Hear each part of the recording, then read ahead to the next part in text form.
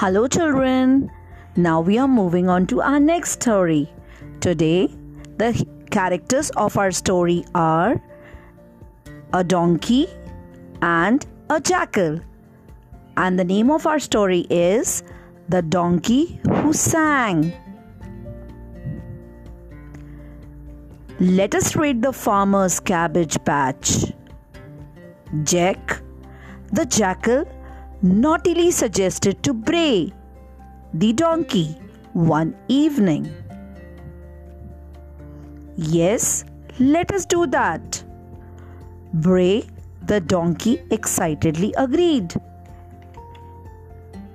When Jack and Bray reached the cabbage patch, they realized it had very strong fencing. Tuk tuk, tuk tuk, tuk tuk. Jake nudged at the fence planks. Oh, there, a loose plank. Jake pushed the plank with the noise creak and easily made an entry point into the cabbage patch. Munch, munch, munch, chomp, chomp, chomp. Munch, munch, munch, chomp, chomp, chomp. The friends merrily ate. Munch, munch, munch, chomp, chomp, chomp. Oh dear, they did destroy many plants and saplings doing that.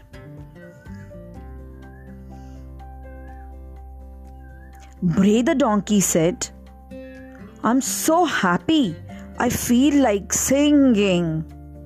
Bray announced. "No, do not sing.